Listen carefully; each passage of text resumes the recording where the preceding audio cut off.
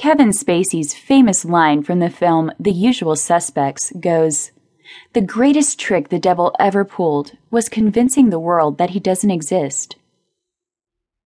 We have found that so many Christians live with a belief that since God is good, which he is, then there is no need to pay attention to the demonic realm. We have found this to be an extremely dangerous position for the church to take.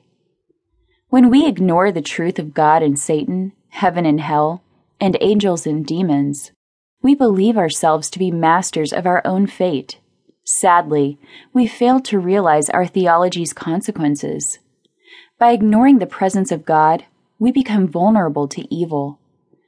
When the church fails to present sound teaching on both God and the enemy, we create space for the world to intervene with its own view of the supernatural.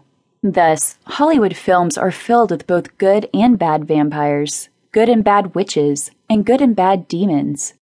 This blurs the lines of truth and anesthetizes the minds of unbelievers and believers alike to the evil around us.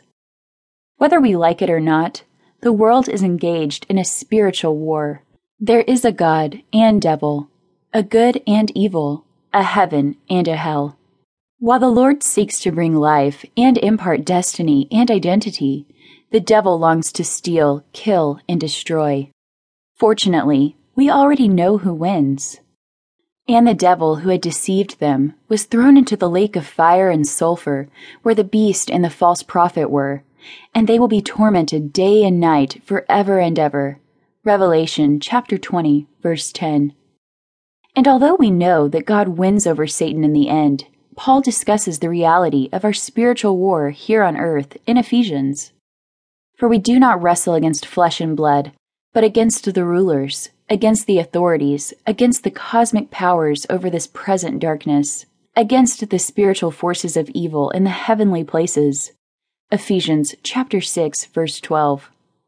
Fortunately, earlier in Ephesians we are told, "He worked in Christ when he raised him from the dead and seated him at his right hand in the heavenly places, far above all rule and authority and power and dominion, and above every name that is named, not only in this age, but also in the one to come."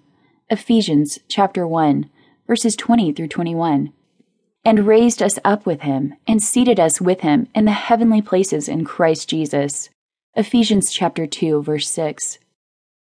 According to Paul, evil, although lesser than God, is present and resides in heavenly places. Broadcasting messages of hate, sin, and slavery, evil can easily brainwash those who refuse to guard their minds. As Christians, we are called to partner with God to see his kingdom reign. Because the blood of Christ redeems us, we stand victoriously. Warring against evil, then, becomes not a burden or heavy lifting, but simply a matter of partnering with him to see his victory complete. Taking inspiration from Ephesians, Dawna teaches a concept called shifting atmospheres. In her teachings, she describes the practices of identifying enemy broadcasts over a person, place, or region. Broadcasts of the enemy can be messages of hate, sin, slavery, immorality, or whatever else the devil wants to impart. This is why Dawna believes certain individuals, regions, and places seem to carry specific mindsets or lies that need to be replaced with God's presence. To shift atmospheres, Dawna proposes a person first needs to identify the enemy's broadcasts. Once identified, the broadcasts can be ignored, deflected, or stopped. An atmosphere is the overall feel and sense of a place. This is why Dawna believes that certain homes, people, and territories give off specific vibes. These atmospheres can most easily be compared to listening to a specific radio station. It is important to note that not all atmospheres are demonic. Think of the last time you went to see a movie. Going into the theater, did you bring preconceived notions of what the film was about, or come in with a poor attitude, and see your personal atmosphere shift from frustration to joy? Maybe you had a rough time at work. Perhaps you showed up at the theater buried in a cell phone, trying to forget the day's frustrations. Either way, once the movie started, your personal atmosphere was replaced with a sense of adventure, thrill, and awe.